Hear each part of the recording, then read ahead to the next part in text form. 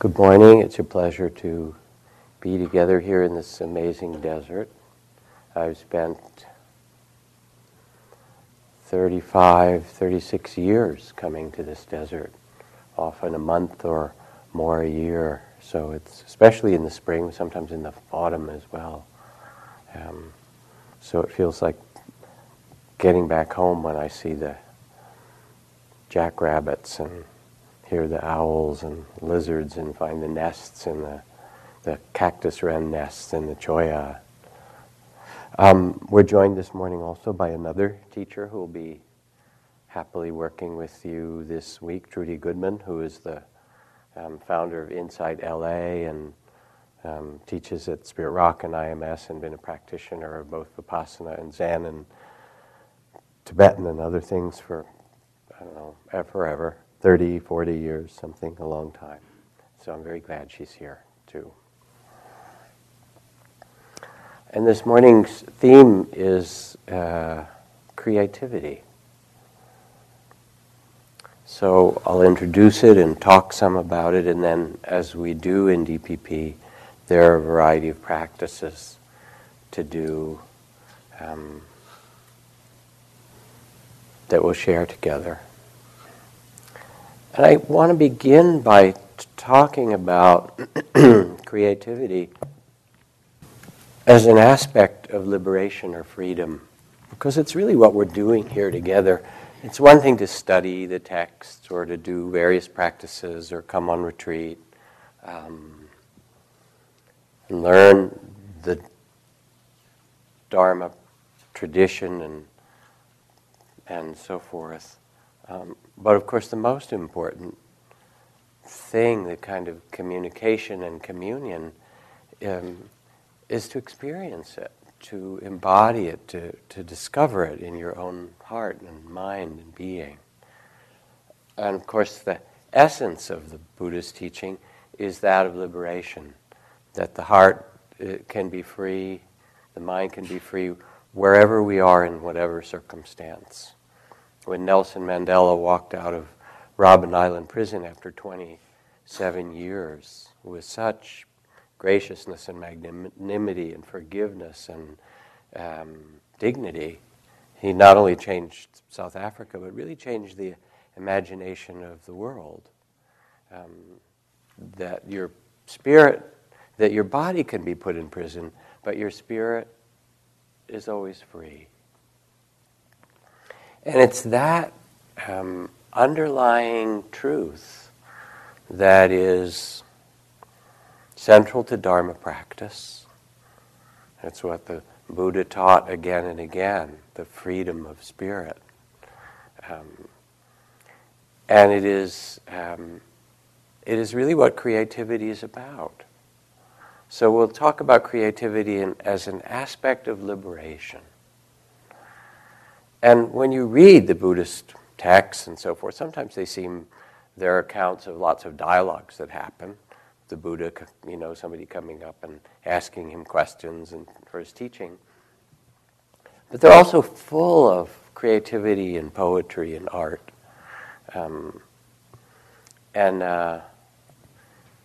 If you look in the Pali Canon, the words for liberation, just for Nibbana or Nirvana alone, the everlasting, the invisible, the deathless, the supreme blessing, the marvelous, the safety, purity, the island, the harbor, the shelter, the deathless, the true law, the beyond, freedom from bondage, unshakable stillness, the unoriginated, the highest happiness. And it goes on and on.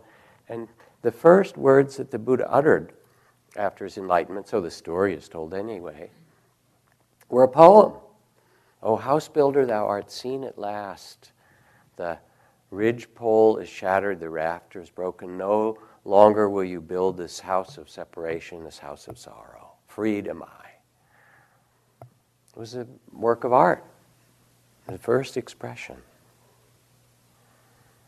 Or you read one of my favorite texts, the Avatamsaka Sutra, the flower ornament sutra of 25 volumes in the Mahayana. And it talks about universes made of stones, universe is made of fire, universe is made of perfume, universe is made of garlands and flowers. It's the wildest imagination that India ever produced, almost. It's quite fantastic. Where every grain of sand in the Ganges has 1 million atoms, and each one is a vast universe, and Buddhas arise in each atom of that universe, and then it starts to give you the names of all those Buddhas, and how the holy truths are spoken no matter whether it's fire or flowers or stone or universes made of dreams, all the kinds of universes. They all carry the same holy truths. In the first noble truth is called in one world is called the truth of oppression, in another it's called thorns, in another it's called ultimate vanity, and in another it's called carbuncles, the first noble truth. Or the conduct of the ignorant, or conflagration, or the demise. And it just goes on and on. In every universe, there's 1 million names for the suffering.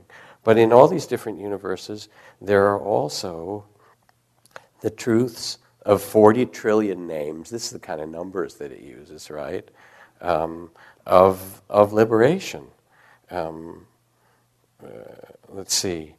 So it's called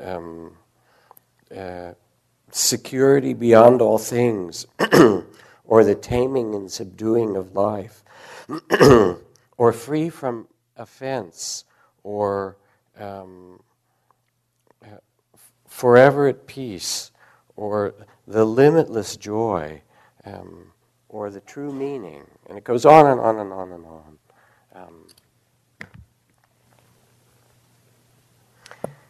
Here we are, born into these human bodies in this mysterious process we call incarnation, in which spirit takes form somehow, through the sex of your mommy and daddy.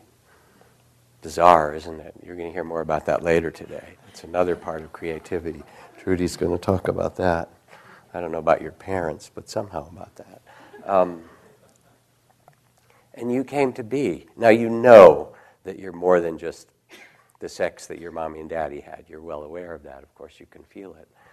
But here you are in this body with these incredibly sensitive organs of ears and eyes and skin. And of course, sensitivity means both that you can see and hear and smell, and also that you feel pain and sorrow, and that you feel beauty and taste the tangerine and see the luminescent colors of the sunset. And so to be liberated in this bioregion of human incarnation means also to recognize that life itself is this creative act, and that you are this creative act. Just as your spirit can be free, they can put your body in prison, but not your spirit. Every moment of your life and the malleability and pliancy of consciousness itself, which gives birth to all things, is the place of liberation. So when you understand creativity, it's not just, can I write a poem, or do I have a hobby painting still lifes? But that you are creativity, and that creativity is a dimension of your freedom. And it can never be taken from you. You can forget it, or you can get into the delusion that it's not there. But you are the center. It's like the hologram. Every piece has information about the whole in it. You can take a hologram, just take a little piece of it, project the laser light through it, and the entire image will come. You contain everything. And it's all possible through and in you. And so then creativity is more, how do we allow ourselves to navigate the joys and sorrows of human incarnation with a free spirit and an open heart, like a Buddha that you are? How do you navigate with compassion response to what's there rather than the fixed patterns of fear and suffering and clinging. How do you express your liberation in your life? Because your meditation practice itself is a creative act. When we give you the metta phrases, how many of you do exactly the stock metta phrases that you heard and haven't changed them? It fits. I mean, that's beautiful, because it's the right creative act for you to do. But everybody else changed them because that also was the right thing. Or maybe somebody didn't tell you could change them. I don't know. How many of you do the Vipassana instruction according to Mahasi Sayadaw, or U Ba Khin, or U Tejini, or Ajahn Chah, or Ajahn Dhammadharo? You all mess with it and fiddle with it, You do. It's a constant creative process, isn't it, of how to be present and how to find the space of liberation where you are. So it's a continuous creative act, your life. So one year here in the desert, a man came to a series of his interviews or meetings. Trudy and I were working with him. And he acted, looked, and then described himself as pretty depressed. And he was what shall I call him? He worked as a kind of physical therapist in a hospital in a unit in Ohio. I'll make up that part of it anyway. He was sitting and walking and come in and didn't look that great. And then he came in one day and see how much of the story I can remember. And he talked about how much was pent up inside. You know that? Did you ever notice that? Unfinished stuff. And somewhere in the conversation he mentioned the werewolf. And as he said it, I could kind of see a little glint of that in his eyes. So it's a lot pent up. And I said, well, maybe you want to let the werewolf out a little bit to find out who's in there or how that got in there, or something called locked inside, right? And of course you think I'm telling a story about some guy sitting here on retreat, which is true. But if you go into almost any great temple in Thailand or Burma, you don't have to go to Tibet where they have all those insanely wild demons and things. They have them all around Burma and Thailand and all through Theravada Buddhism. You have to pass through the two demons that guard the gates of the temple, the yakshas with their fierce, protective, wild energy and clubs and weapons. I mean, this is you. Not just this guy, but it's life energy. So anyway, at some point in our working, I said, well, let's have a little dialogue with the werewolf, right? Let's find out what this energy is inside. So we did a little conversation. And the werewolf says, I said, why don't you ask the werewolf what it wants? And the werewolf said, it was locked in a cage, it said,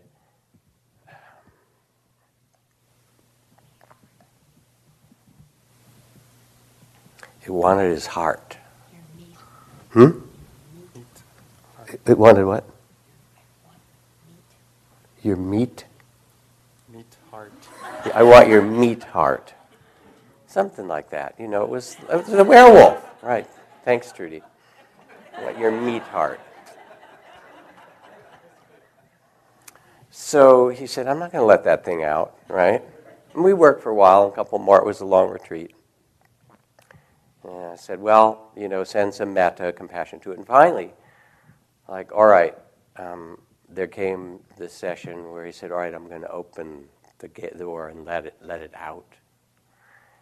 And when he opened the door inside, the werewolf straightened up, walked right by him, brushed him in this very sweet way, like a dog, and communicated that when it wanted his heart, what it meant was it wanted his love.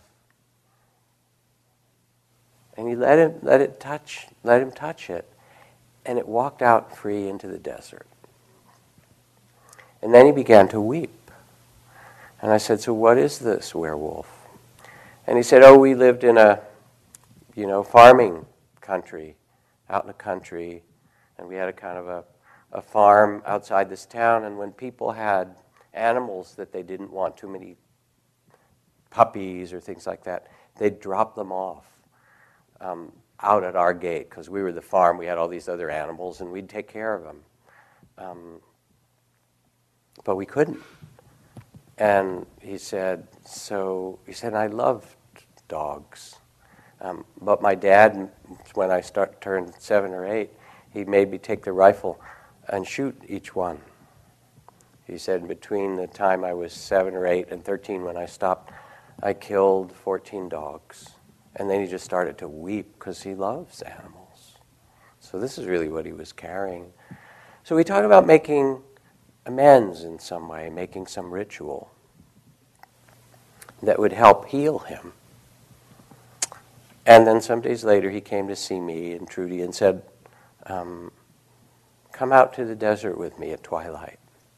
And I talked to him about creating a ritual in some way, gave him some instructions, just very, very simple ones. And we walked out across the desert as the light was getting very low. And he took us out in the hills and he said, "Can you see the direction we're going?" He said, "That's Sirius, the dog star." And he made this altar in the hills that was a mandala of stones for those 14 dogs, oriented towards Sirius, the dog star. And put a flower by each stone and took us out. And in the center there was a large stone and a little one next to it. And he said that was the mother with her puppies. And even after I shot her, she tried to move her body in the way so that I couldn't harm her puppy. And he's just weeping. And he, one by one, asked their forgiveness. And then he said, "And I need to make amends. And I will give, for the next 10 years, $500 a year to the local shelter. I'll never pass a dog that's been abused and not help it. And I'll volunteer, a day a month down for the vet or the shelter or something." He had to make some atonement for his soul in some way. And we felt this tremendous privilege just to be with him as he did it, and he came back. There's another altar that another yogi and friend made who'd been working for the Dalai Lama and the United Nations, getting the stories of Tibetans who had escaped Tibet. The old ones recording them. And she carried that in her heart. And she made an altar and placed a stone on the altar to honor every one story that she'd heard. So you start to hear that practice is a creative act. Does this make sense to you? In some way, it's a way to bear the sorrows and the magnificent beauty of the world and to find a liberation in the midst of it. And of course, our education is a very rote education system. It doesn't really teach us to think. And it doesn't really teach us to be ourselves so well. And so we forget that creativity is what we are. We are awareness. We are loving awareness expressing itself through this life. After the 9/11 towers fell in New York, people walked around in a trance and in a trauma. This is written by a professor at the School of the Arts at Columbia. And he said, I would pass them, the sculptors and the artists and professors, and they'd say, it all feels so absurd. What's the point to making art in time like this? You can sort of imagine that, right? Teach my class on art.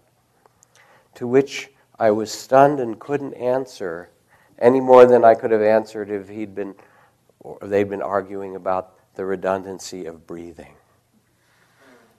What could I say? That in June 1945, workers reclaiming the prisons in Buchenwald found poems folded into thick squares, stuffed into the electrical wiring. A person locked in the cell awaiting their death would choose to write a poem on a piece of toilet paper so that their spirit facing death would never die.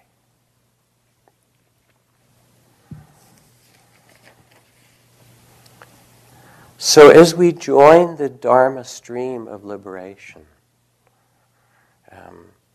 it unlocks our ability to be responsive, to be creative, to move in any way we can with the energy of life. And the great teachers that I've been with have often, not always, well, they've often been playful, but they've also been, they've all been creative. They've all been mavericks, actually, in their own way. Buddhadasa and Mahasi and Sayadaw and Ajahn Chah and U Ba Khin and the ones that we see, the great Theravada elders, they all did it differently, every one of them. And that expressed the sense that they are freedom,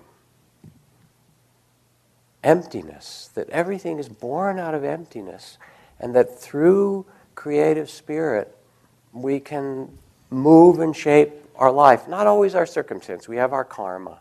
You were born into a certain culture and a certain body and so forth. But given the palette, you can do anything. And that's really the third noble truth of non-clinging, of becoming the loving awareness that is free. And here's the Buddha, his first expression is a poem. A little girl whose mother works at the university, she's headed out the door, again working in the art department, like in that last story. She's like 4 years old, and she says, "Mommy, when you go to university to teach, what do you do?" And she says, "Well, I teach people how to paint and draw." And the little girl looks at her and says, "You mean they forget?"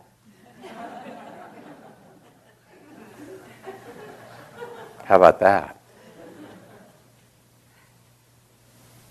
Because it is you.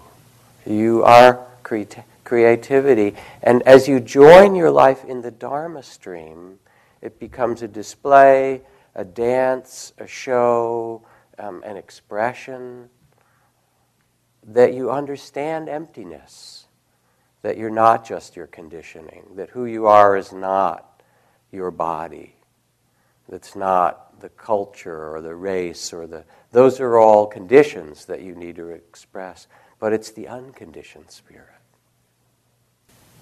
John Ciardi, poet, puts it this way. He says, "An ulcer is an unkissed imagination taking its revenge for having been jilted. It's an undanced dance, an unpainted watercolor, an unwritten poem." So liberation isn't far away, and it's not at the end of a long retreat or found in the forests of Burma or the caves of the Himalayas. It's exactly where you are. Every atom of every universe of flower garlands and scents and perfumes and stone and fire, and your body contains the Buddha nature of both delusion and separateness, and the holy truth of liberation and freedom.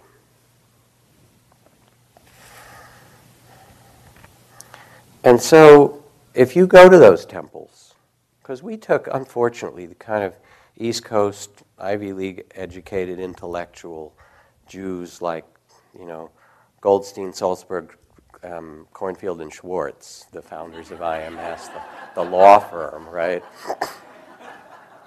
We took, the kind of dry intellectual sit and walk and don't look at anybody practice, because that was like the deepest, thing we could find, we thought. Meanwhile, not noticing that was about 2% of Theravada Buddhism that you're studying, and the rest of it is held in temples that are filled with paintings of demons and angels and realms that are all an expression of our inner life, as well as the mystery that you're born into. Temples that had music and festivals and dance and creativity. And there's the text where the Buddha is standing with Ananda at the top of a hillside and says, look down in the spring now that the rains have come and the fields have these new beautiful chartreuse green sprouts, colors, and the patterns. Could we, he says to Ananda, could we make the patches of our monks' robes match the beauty of those fields? And so when you look at the monks' robes, there are these little patches and then big ones and little ones like the dikes in the rice paddies. That's the Buddha's artistic eye. We're making our robes out of rags, out of death shrouds, thrown away cloth. But let's bring beauty into it. How's that for a marriage? Beauty even in death. And of course then there's all those Zen death poems. You know, the Zen master writes at the end of life, my body, a drop of dew grown heavy at the leaf tip. Says so much. Though I live to be 100, the same spring breeze, the same cherry blossoms. Something eternal. Oh, they did. Oh, you already did that. Good. My coming and going, two simple happenings that got entwined. Or how about this one?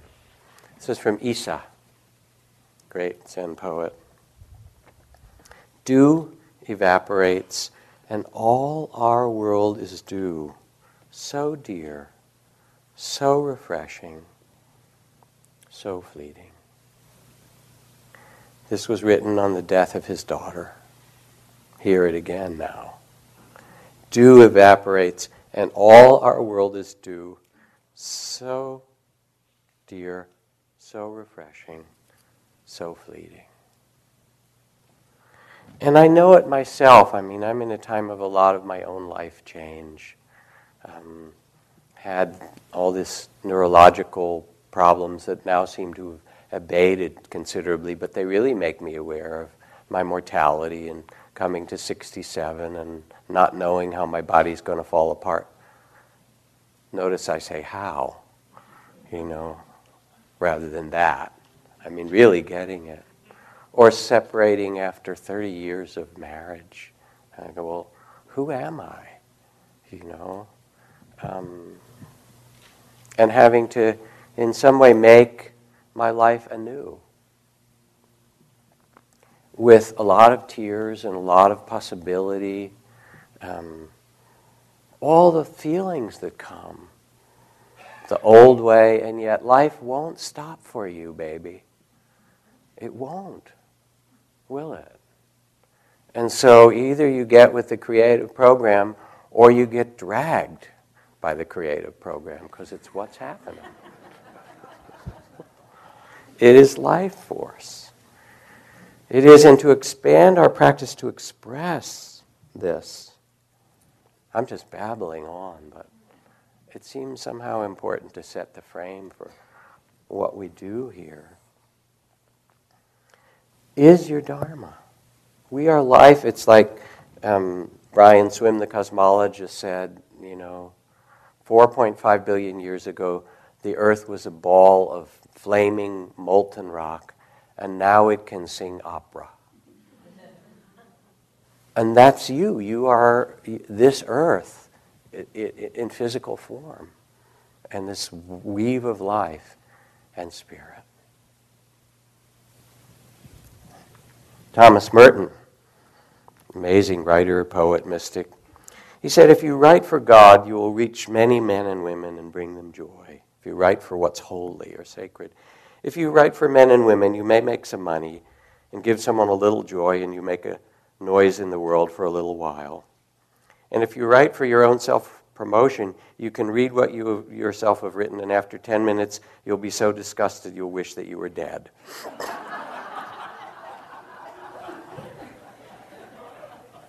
And you can feel in it somehow the creative spirit, that's the spirit, creativity is liberation. And so it's not creativity as, look at me, a kind of egotistical creativity. I don't want to be judgmental about that. I almost never use the word ego. It's just small self. But the creativity that we're speaking of in DPP is the expression of your liberation. It's so much bigger and more beautiful. And of course, it got shut down. I mean, another interview I could think of all these times here. There was a woman who came to a old students retreat, and she didn't like the group. We had the group interviews at first, and she said, let me see if I wrote down her words at one point. She just stayed silent. Then she said she was really shy, but it's difficult when I have to relate to people. I love being silent on retreats. It's the relationship part that's hard. I know this is just, part of it's just my nature, but part of it is the pain of my family. I can't stand to have anyone's eyes on me. And so as we talked, she closed her eyes so she would feel safe in the group. And saying anything in the group was terrifying. When I asked her how long it had been this way, it was as early as she could remember. She said, my parents were always watching me, scowling, annoyed, angry, filled with judgment. I have no memories of it ever being another way. Feel that. And as she continued to be attentive to her experience, she wept, her eyes closed. And I said, can you find any safe place in your body? Since the group wasn't safe. There was none, she said. Not even a little, edge of the finger. No safe place in her body. All right, I said, can you remember from your childhood a single instant of well-being? It took her a while. Finally, she opened her eyes, rubbed the palm of her hand, and said, crayons. She smiled. She remembered being 5 years old and holding a box of crayons. I suggested, well, then you could draw with them. She said, no, anything I draw, they'll criticize me. I'm only safe when I hold them. How's that? So when the group was over, I went actually out to the drugstore down by Vaughn's, and I bought one of those great big 64-color Crayola things, and I brought it back to her.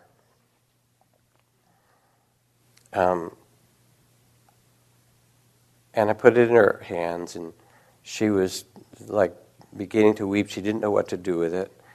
And I said, hold the little girl with the box of crayons in your heart.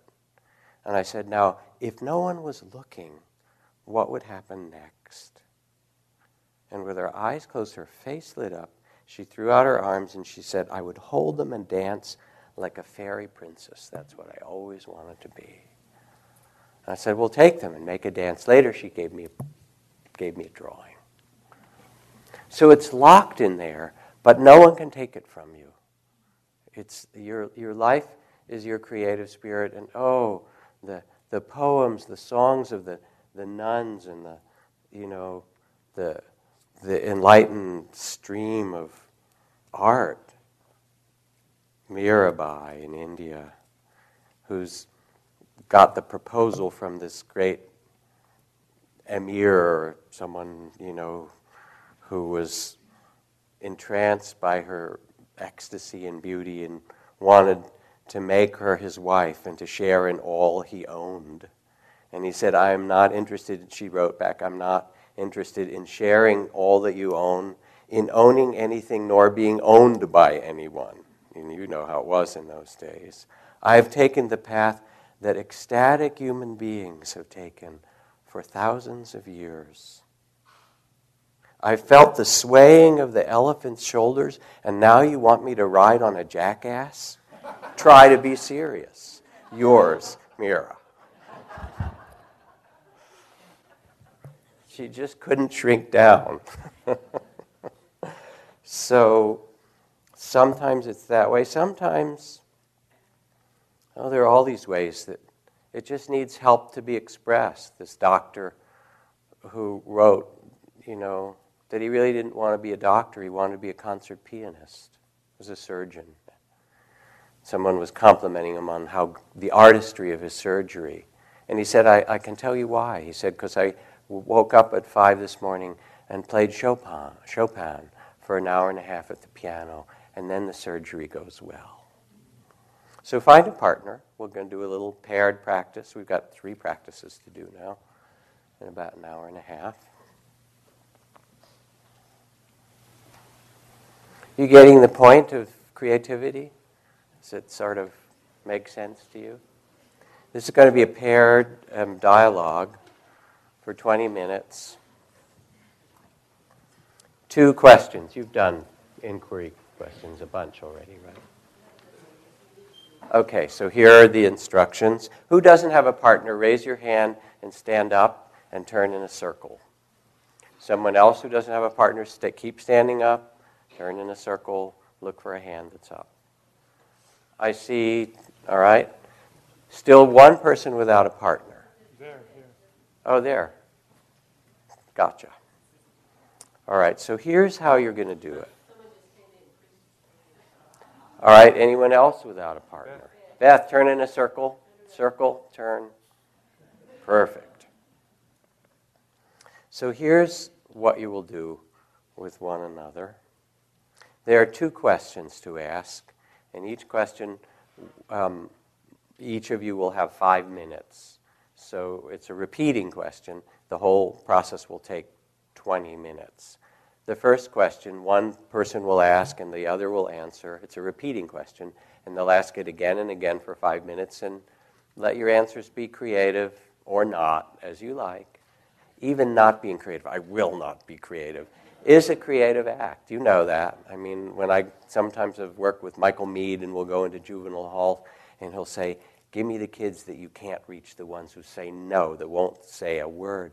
He says, because those are the ones with the strongest spirit. They're the ones that are resisting. I want them to write a poem. You know. So whatever comes out is fine. So here's the first question. The first question will be, tell me how you block your creativity. And you'll repeat it over, and they'll say, I block my creativity by eating too much ice cream. You know, and you'll thank you. Tell me how you block your creativity. And it's chocolate, vanilla, and strawberry. You know, thank you. Tell me how you block your creativity. And you ask it for 5 minutes and see what comes. Then you reverse, and the other person asks, tell me how you block your creativity. I block my creativity by sleeping all day long, whatever. Thank you. Tell me how you block your creativity, etc. Then, after that first question, the second question will be, tell me how your creativity could manifest. Tell me how your creativity can manifest, or could manifest, which is better. Could manifest, we'll keep it that way. And you do that as a repeating question for 5 minutes, and then switch. Any questions about the inquiry dyadic process? And then we'll check in, and we'll take a little break, and then we'll do the next thing. So on your mark, tell me how you block your creativity. And sense what you learned from this exploration.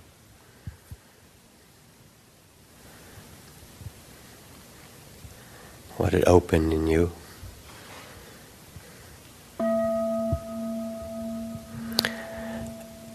And now I'd like us to take just a 5-minute silent stretch bathroom break without words, and then we're going to continue with the creativity.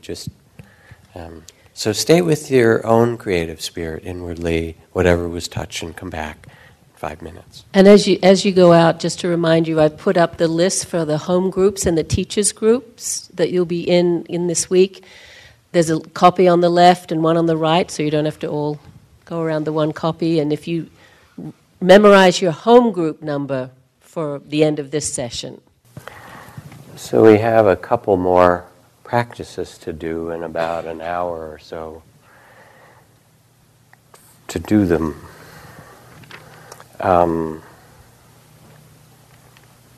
This from Alice Walker, where she writes, I think it pisses God off if you walk by the color purple in a field somewhere and don't notice it. People think pleasing God is all God care about, but any fool living in the world can see it's always trying to please you back. Or Walt Whitman, who writes, "As for me, I see nothing but miracles.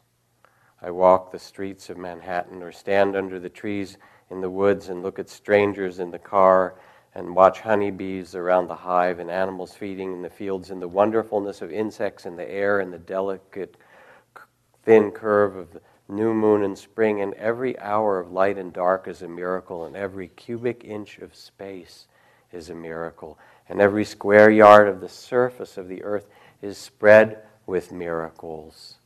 And the running blackberry would adorn the parlors of heaven, and a mouse is miracle enough to stagger sextillions of infidels." What a line. A mouse is miracle enough to stagger sextillions of infidels. It's so amazing, and it comes out of emptiness. It comes out of nothing. The vast cosmos, if you get a picture of the solar system and you see that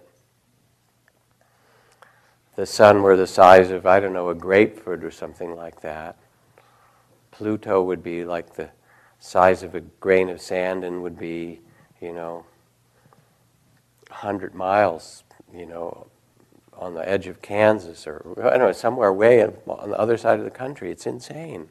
And all the rest is just vast space that we're hurling through that creates these flaming balls of light of billions of stars, and somehow you congealed out of that. You are congealed starlight, basically. Wild. So, all right, I'd like us to do a guided meditation.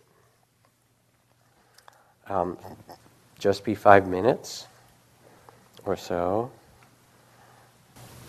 No such thing as not a creative person. Martha Graham, there's a vitality, a life force that's translated into you in action, and because there's only one of you in all of time, this expression is unique. And if you stop it, block it, it will never exist in any other medium and be lost. Open the gates, let yourself be free. So close your eyes and sit quietly for a moment. And this is a little guided meditation, an invitation in another form to be in touch with your own creative spirit, the muse within you. Remember a time in your life when you felt most alive. Remember it, picture it, imagine it. When you felt so full with aliveness. And remember how this creative aliveness felt in your body. And remember how this creative aliveness was experienced in the heart and mind. And if your creative spirit could move and dance, if your creative spirit could move your body to dance, what kind of dance would it be? A polka or a ballet or a break dance? Or dancing on a surfboard? Let yourself know, envision, imagine how your spirit would move. And what kind of music loosens up your spirit? Rap or rock and roll or opera or country western? Blues? Indian flute music? Heavy metal? Hear it, imagine it. Let your spirit smile.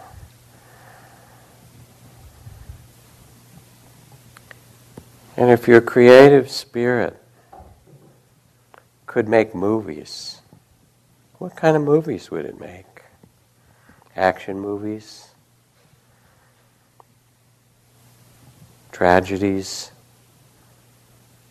romantic comedy, documentaries. What are the movies your spirit would make to express its joy and freedom and liberation? And if the liberated spirit in you could sing, what would it sound like? And if the liberated spirit in you could express its freedom in pictures and images, if it could draw and paint, what would this liberated spirit paint or draw? What colors and forms? And finally, let yourself picture or imagine that you could walk out from this room out into the desert and find a place further back where there are the hills and rocks, and go around the corner to a place you haven't seen before. And there is a scene or a vision and a gift for you. And as you go around the corner, it will be a scene that displays your own liberated spirit in some way. And waiting for you there will be a gift, a clear symbol of just what you need for your life to express liberation through the creative spirit. And see this gift, this package, this present that the muses have left for you, and open it and let yourself see this clear symbol of just what you need so that your liberated spirit and inner liberation can express itself fully in your life.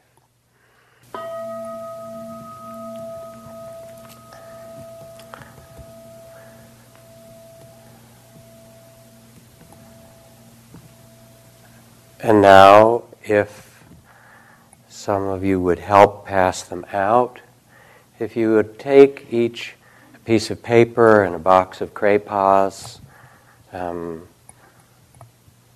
few of you can come up and just grab piles of them and pass them out in the room.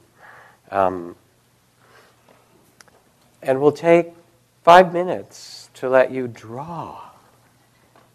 Whatever way, it might just be a color or a circle or a scribble, anything that you like, to draw that liberated spirit, draw your liberation and creative spirit. Anything that you saw or learned or envisioned, the colors, the images, the gift, the dance, the movie, music, any of it that touched you. Just take a piece of paper and pass the paper on to all the people around you. Who still needs paper?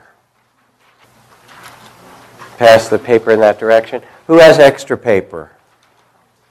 Hold it up. Yeah, send it over. Yeah, no, we'll need that. There's plenty out here. There's plenty. Yeah, just pass some over to the places where people need them. Who needs more paper? Over this side of the room. Okay, Sally, yeah, you could pick up some of those. And notice as you're drawing how the creative spirit manifests. It comes through your hands and your eyes and your body, through them. But where does it come from? It comes out of emptiness. Just notice. It appears. Visions, images.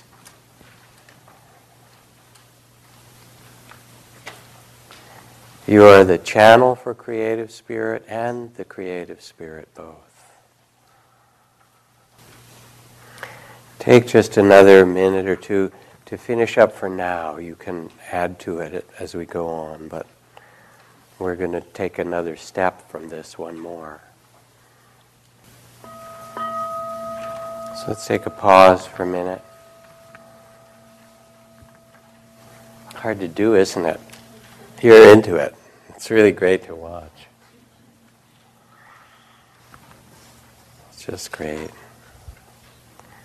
And just to feel when you have the space to allow and the images come and the playfulness, and the Spirit just comes through you.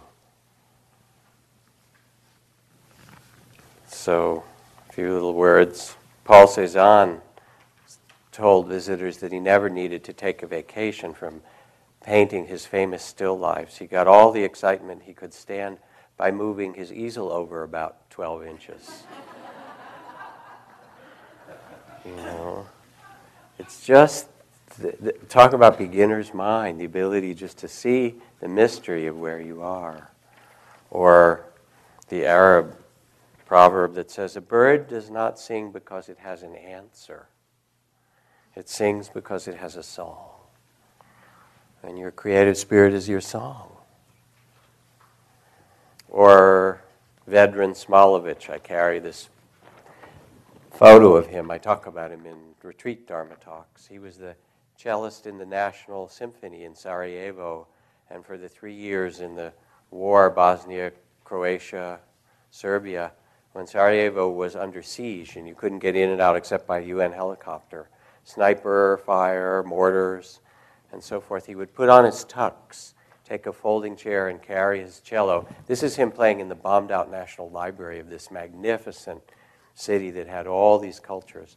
And he would go to the places where people were shot and set up his chair and play cello, play music, so the inhabitants of Sarajevo wouldn't give up hope.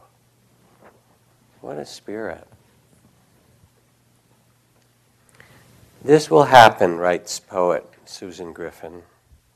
Oh God, we say, just give me a few more breaths. And don't let it be terrible. Let it be soft, perhaps in someone's arms, perhaps tasting chocolate, perhaps laughing or asking, is it over already? Or saying, not yet, not yet. The sky has at this moment turned another shade of translucent blue, and see there a child still plays in the fresh-cut grass. And there's this poignancy and evanescence of incarnation. And then the Buddha says in the Dhammapada, it's filled with poems, move through this evanescent life like the moon moves through the starlit sky, like the moon among the stars. And let your virtue be what you carry. Let your integrity, sandalwood, rose bay, and jasmine, perfumes go as far as the winds can blow. But the spirit, the perfume of a virtuous heart, rises even to the gods, through all the worlds. Carry this through the evanescent changing life. Find your dharma of liberation. So the next piece, and it might include what you started to draw. There's more paper. There's some pens. Most of you have them. Is to take the next 25 minutes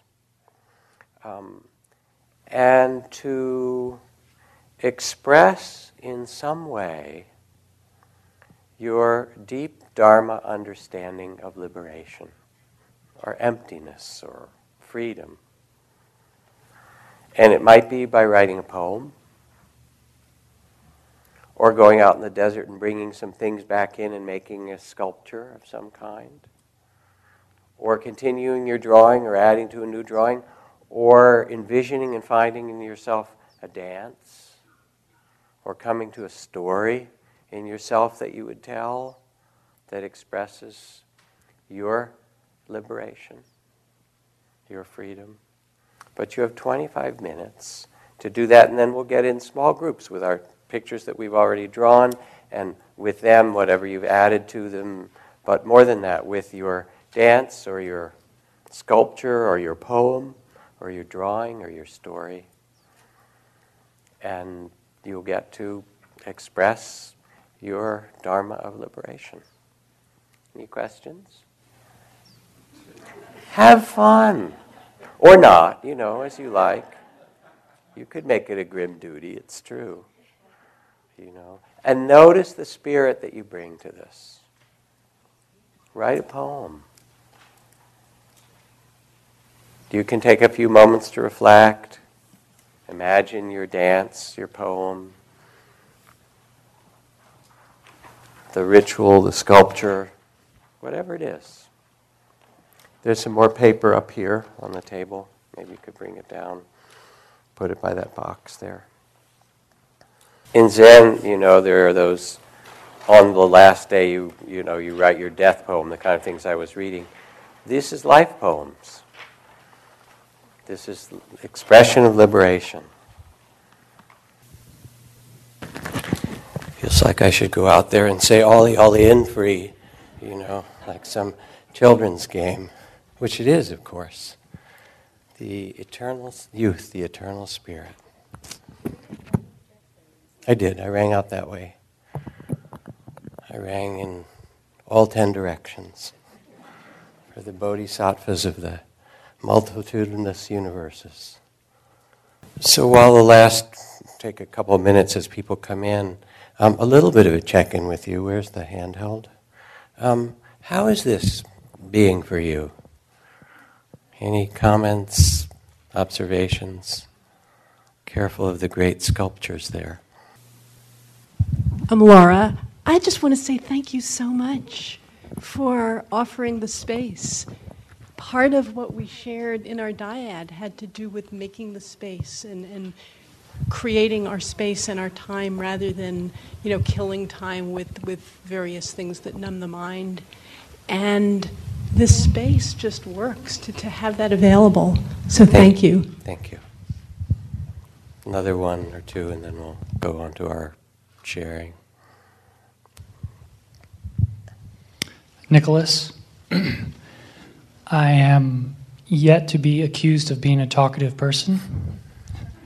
But during the second question of what could your creativity manifest as, wow, it was like a fountainhead. Made me wonder if people that talk a lot, is that like accessible all the time? That would be like exhausting. But thank you. Yeah, and then it welcome. also made me much more interested in that which hinders it, that flow. Thank you. Yeah, beautiful. And you can feel, Nicholas, in your answer, both respect for your particular temperament and who you are, and also the sense that both that needs respect, and it's not all of who you are, that there's all this else as well. One more, and then we'll get in our little groups, people coming in. Up front, middle, coming. Here, okay.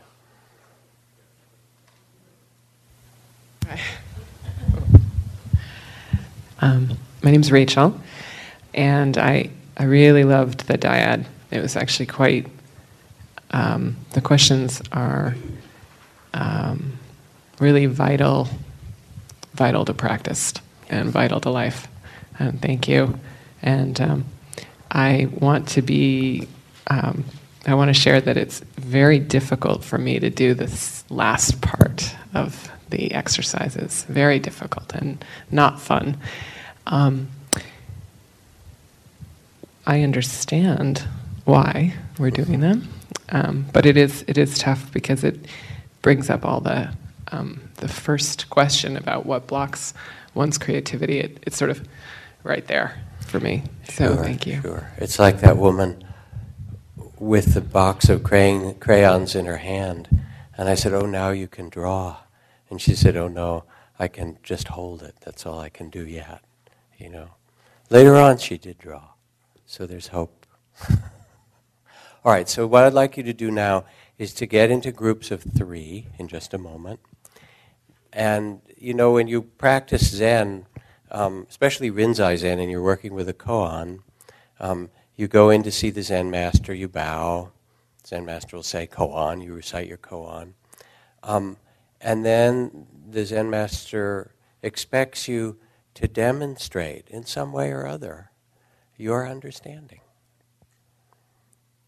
So you get to be in groups of 3 and to read your poem or show your picture and talk about it or dance your dance or sing your song.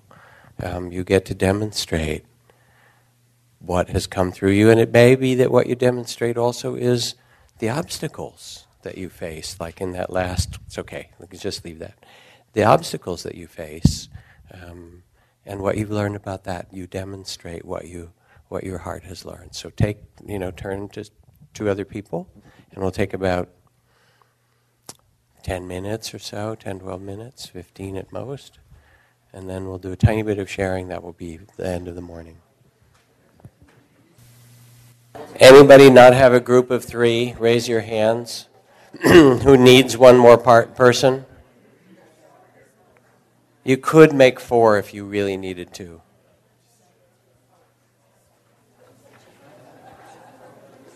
You could. What? Do you have 3 in your group? Yeah, 3. Go ahead. Yeah, go ahead. If it takes 5 minutes, go ahead. So thank your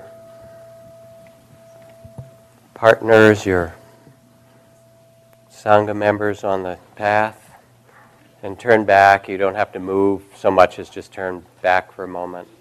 And first we'll just do a little bit of check-in, and then Sally has some things to announce for the ending of the morning.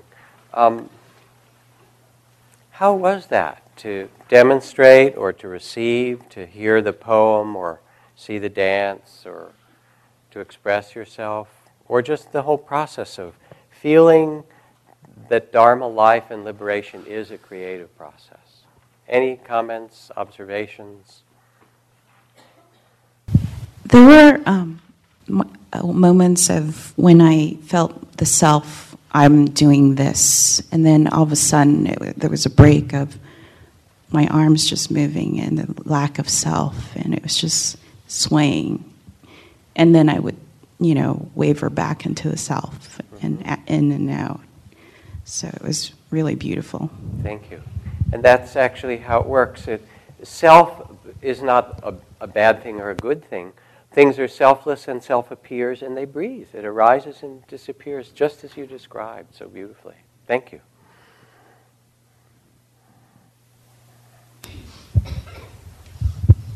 I'm Chuck. I found this exercise thrilling. The bringing together of mindfulness and some kind of expressiveness. I felt like my soul was re-knit in some way. Thank you. Thank you. Thank you. I'm Jillian. This really, the aliveness of all the different parts manifesting became clear in the first exercise. The flow, or there was just a lot of flow and joy and relief and all sorts of things. In the second exercise, there was fear and feelings of blocked and embarrassment and all sorts of things. And then the question arose about, what's it like to be in fear, blocked, blah, blah, blah, what's here now? And great appreciation for that question and arising. Thank you. Yeah, thank you. Because that's part of the process that you're all describing of self and no self and expression and then fear. That is the creative process. Fear is like a little membrane between what we know and something new. It's like the little light on the dashboard that says, about to grow, about to step outside. So it's not a bad thing. It's actually, as you're saying, it's something to become interested in. And the aliveness of the Dharma is really an expression of that mindfulness of liberation and also of the kind of compassion that you can have for all the parts of this mysterious incarnation. So I thank you. This was really a sweet practice to do. I brought in my sculptures from the desert because I just love seeing everything dead out there being completely alive at the same time. Here's this dead thing and then some new shoot of green flower and something coming out of that that's irrepressible and unstoppable. And that's what we are. So, Sally, please. Well, thank you, Jack. What a wonderful way to start our week together, to have that aliveness brought into the room and that sense of creativity. So much appreciation. That was wonderful. Thank you. So I just want to go over the schedule a little bit for the next few days. The next 3 days we'll be having silent afternoons of practice, basically sitting and walking with an optional yoga session in the late afternoon. But we'll also be starting teacher groups too. So you'll all be in a teacher group once during the week. And again, there's that long list of your names in alphabetical order. You have a home group, which is what we'll get into in a little bit, that you'll meet with every day, and then a teacher group number. And over the next few days, you'll all be in a teacher group. So there's just a few of them today, and the others will be later on in the week. The teacher groups are being held in the apartments, and I know it's always confusing finding them. There's a map on the left-hand side of the left-hand bulletin board that Lynn has drawn up with the names on it, and there are chairs outside the apartments with the apartment number and name of the person in there. So give yourself some time to find those places, because it does take a little time to navigate where they are. We'll also be doing sign-up interviews over the week because there's not enough teachers to see everyone. Definitely, only one sign up once, and there may not be space for everyone, but there will be the opportunity for sign-up interviews as well as the teacher group. Because it's a silent afternoon, again, there's a sitting and walking schedule, and we'll need practice leaders. I put a sign-up little sheet on the bulletin board for people to sign up to lead the sitting, come up here and lead the sitting, ring the bell at the end of the sitting, or to be the bell ringer that rings just prior to the middle afternoon sitting, ringing that big bell that's near the dining room. So please sign up for those. In the late afternoon at the same time the teacher groups usually are, there's also a yoga session, and as I said yesterday, Judy has offered. Please, will you stand up and just so people know who you are? Thank you. There's a number of yoga teachers here. They're going to share the yoga teaching for this retreat Judy has offered. And it'll just be a gentle yoga that everyone can do. And she'll be doing yoga at 4:30 in the sanctuary, which is the large building just straight across from this one. So you'll be able to find that easily.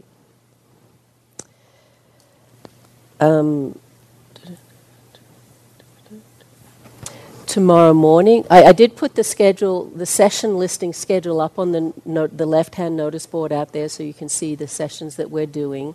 Tomorrow morning we will be doing the session on diversity. If you remember, we sent out an email with the article on why is Buddhism so white. So if you need a refresher, it'd be helpful to read that article. We encourage you to print it out and bring it. Read it before the session tomorrow. If you don't have one, someone else might have one you can borrow, but it'd be helpful just to have that somewhat fresh in your mind. Okay, so we'll be going into home groups now, which we'll do. Why don't you do it now, because I'll do the whole. In the sign-ups up on the board there, I got the days wrong. So the first group was for Monday today, and the second group was for Tuesday tomorrow. So I'm going to go over there and change that. If you signed up for the individual interviews and that doesn't work for you, please cross your name out. Oh, I'll get to, well, today is a speaking lunch and a silent tea. Usually if we have a silent afternoon, we go into a silent tea. So speaking lunch today. So now we'll be going into, Franz, do you have an announcement? Just checking. We'll be going into home groups. As you know, this is a chance for a small group of you to get together. It'll be in groups of 4 or 5 people, just to process what's going on in the retreat, to check in with each other, to support each other in your process and your practice, and to remember the guidelines that we've given. This is really a place where we practice renouncing, judging, comparing, and fixing.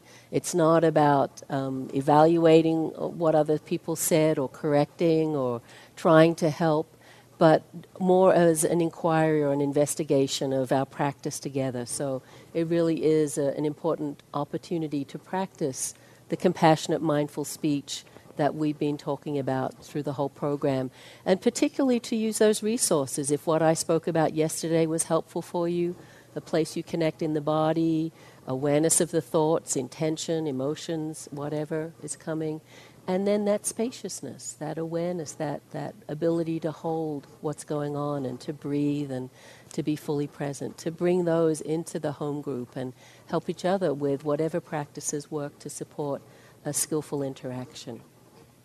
So does anyone not know their home group number yet?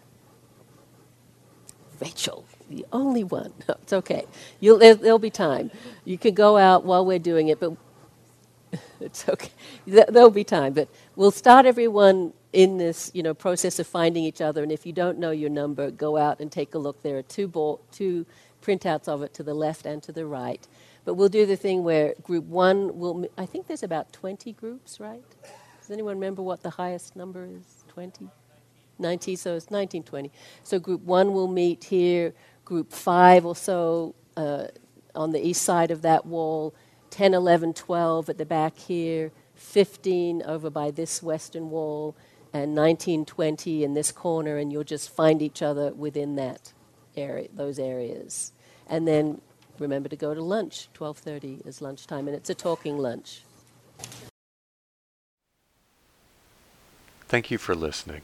To learn how you can support the teachers and Dharma Seed, please visit dharmaseed.org/donate.